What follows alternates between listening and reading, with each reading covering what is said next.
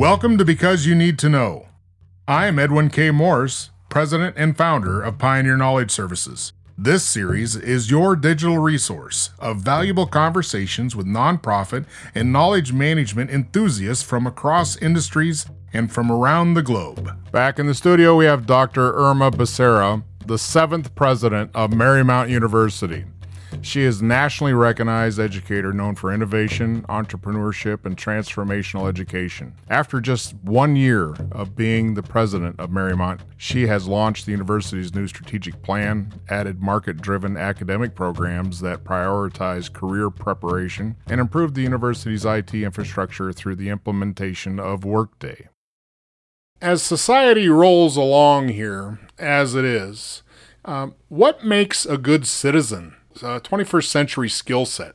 That's an excellent question. And I want to relate for a second to some of my experience having been through a number of hurricanes and how I have seen that relating perhaps at a bigger scale with what we're going through with the COVID-19 global pandemic. One of the things I had observed in the few hurricanes that I've been through is that I have seen the best in humanity emerge at times of crisis. I remember distinctively during Hurricane Andrew how so many of our neighbors came out, just gave each other food because some people had excess food and others had less food. And we started having potluck dinners among neighbors in oftentimes had not had a chance to meet each other before the hurricane. So I think that I'm seeing that actually at a bigger scale as we are responding to the coronavirus. And for example, I'm so proud of our Marymount faculty and staff that they have done everything possible not only to move the university to a new mode of online delivery that we could only have imagined that it could be possible, but at the same time, their willingness to do what's necessary to help others. We have donated personal protection equipment to hospitals, gloves and masks. We have faculty that are making face shields with their 3D printers. We have faculty in our fashion design program sewing masks either by hand or with our sewing machines to create protective equipment for healthcare workers and even some of our employees that are still on campus. So I never cease to be inspired by how people jump into action to help others in times like this. And that is what I think of when it comes to the citizenry of the 21st century, where we have a public that is not focused on themselves, but on the well being of the collective. I think this pandemic has shown us a lot of big lessons. First of all, on how interconnected we are with this disease. At first, we thought it was only going to affect certain demographics, Right. certain type of workers, but if we've been able to see that coronavirus doesn't discriminate, it affects everybody. No one is exempt from being exposed to this virus. And in a way, we are more similar and less different than we thought.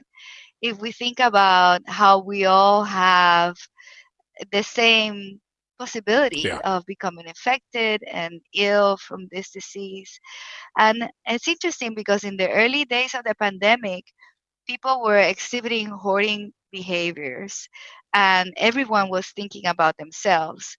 But it's interesting when it was clear what good is it to you as an individual if you have all the Purell in your home and your hands are not contaminated, but then everyone else that you come in contact with is contaminated. Just having all the Purell in the world is not going to save us. So it made it very clear if you're looking at yourself in isolation, it doesn't mean that you're going to be safe.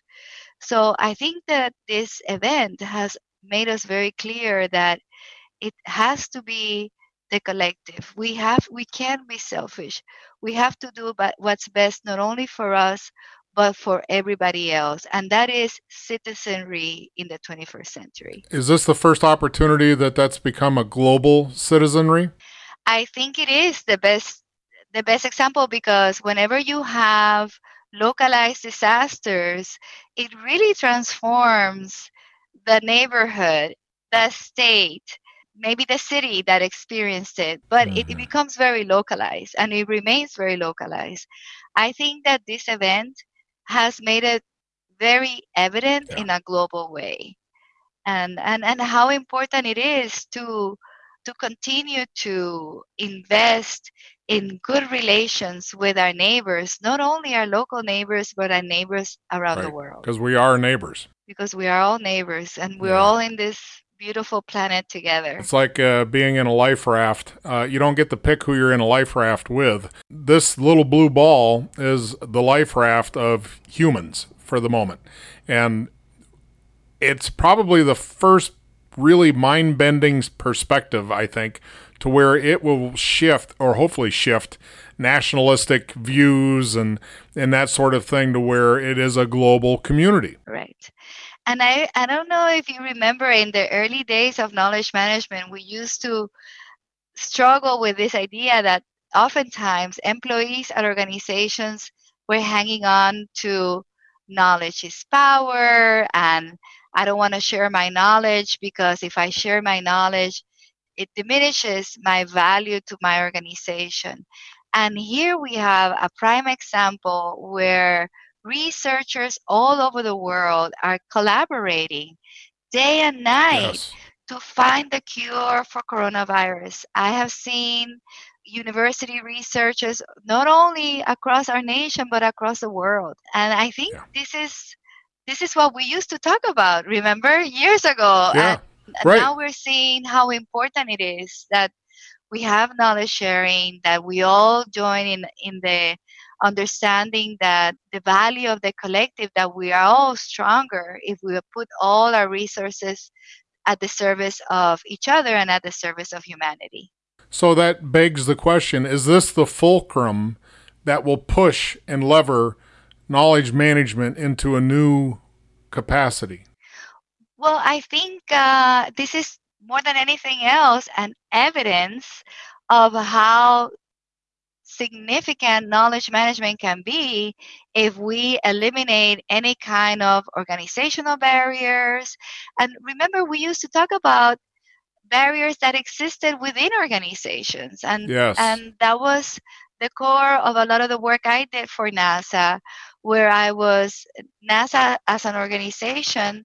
They have a number of research centers and labs that are at universities, and sometimes the way that proposals were put together where different centers competed for the proposals just created an environment where people were not interested in sharing because they were going to be competing for that funding Yeah. later on. Competition does not foster sharing. Correct. Yes. Competition for resources does not foster sharing. I'm just thinking about those days, and it's not like it's been hundreds of years, maybe a couple of decades. And even if I look at our academia, there used to be a time where if you collaborated in a paper with too many authors and people said, well, what was your contribution, maybe this paper doesn't count because you were collaborating with all these authors. How do we know that you were not freeloading on everybody else? And look how different now. If you come up with a cure for coronavirus and you're working with 500 other researchers, who Yeah. cares? You found the cure.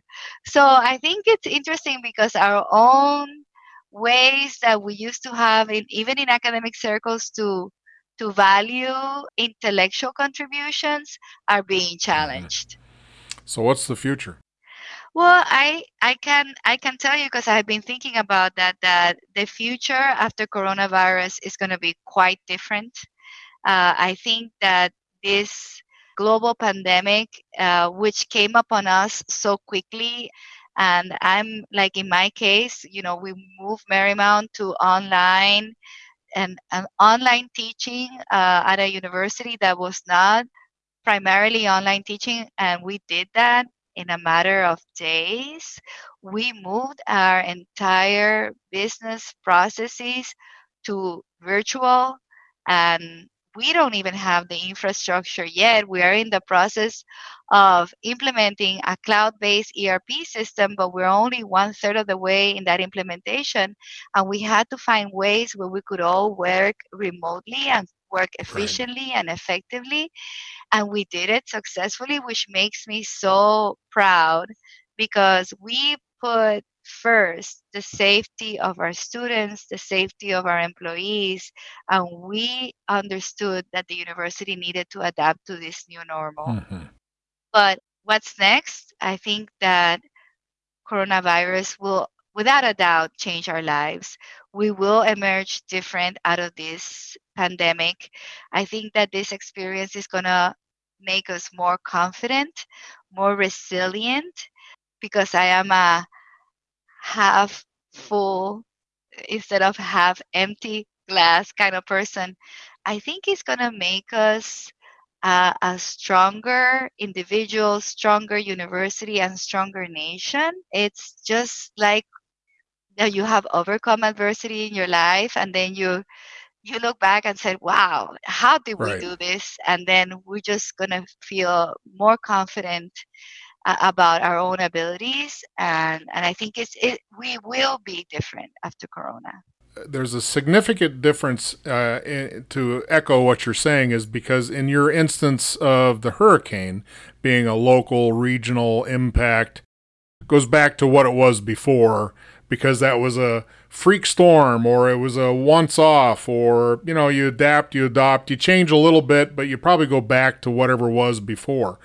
In this circumstance where being that that's forced a boatload of people to change maybe not their perspective but at least their experience, I think you're right. I think that the change is going to be everlasting or ever shifting from this point forward versus a local storm or tornado or something very small in scale compared to this.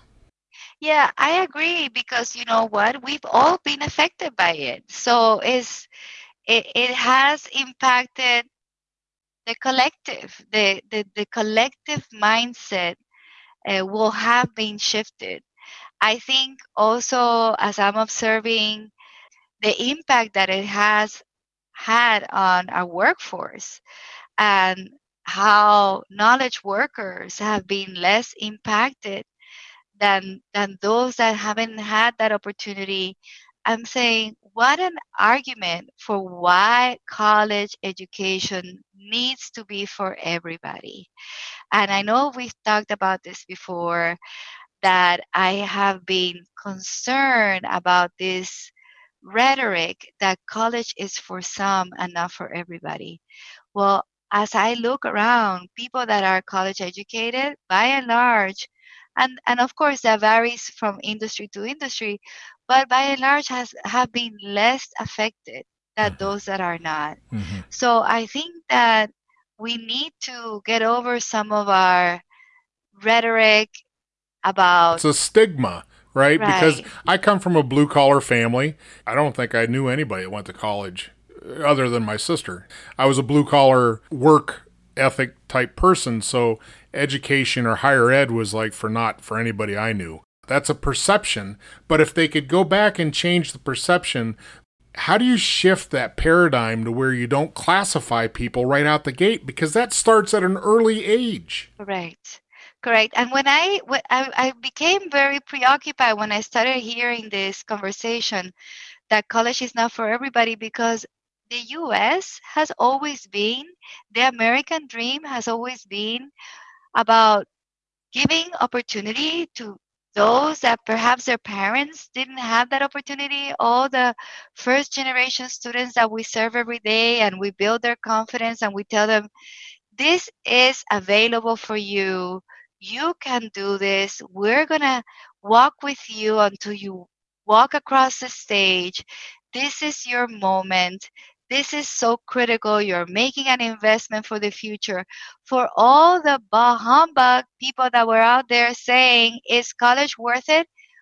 Look at now. Look Yeah. at now. Is it worth it? It just Those are the same people that have the argument that, oh, they've got a 4-year degree, they're in debt, and they're serving drinks at a local restaurant. Did they look at actually moving out of the area to where the jobs are, like everybody else has to do, regardless if you have a college education or not? Yeah, and a college education gives you choices. Nothing wrong with choosing to work at as a bartender, because I know after you have a college degree, because maybe you really enjoy that, or maybe you want to try to write a book on mixology, and this is part of your experience. And but what I'm saying is, if you look at the opportunity to being able to pivot, even into doing something different than you were before, a college education gives you that platform.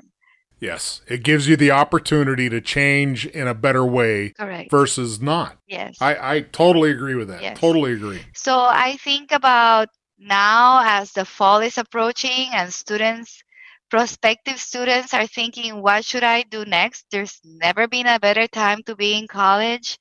Maybe this is a time to rethink what I really would like to do for the rest of my life. How do I build a platform for myself so that I'll have options, and if I ever have to pivot, that is something that is within my reach. Well, as usual, a glowing conversation. Thank you very much for sharing. Thank you very much for the opportunity, and looking forward to chatting so much again in the future. Because You Need to Know is designed to bring people's experience and their knowledge forward to be shared. I'm Edwin K. Morris, and I thank you for joining in to listen to another conversation brought to you as a public service of Pioneer Knowledge Services, a nonprofit tax-exempt organization with a charitable knowledge management purpose. Find us online at pioneer-ks.org and add your voice to the conversation on Facebook.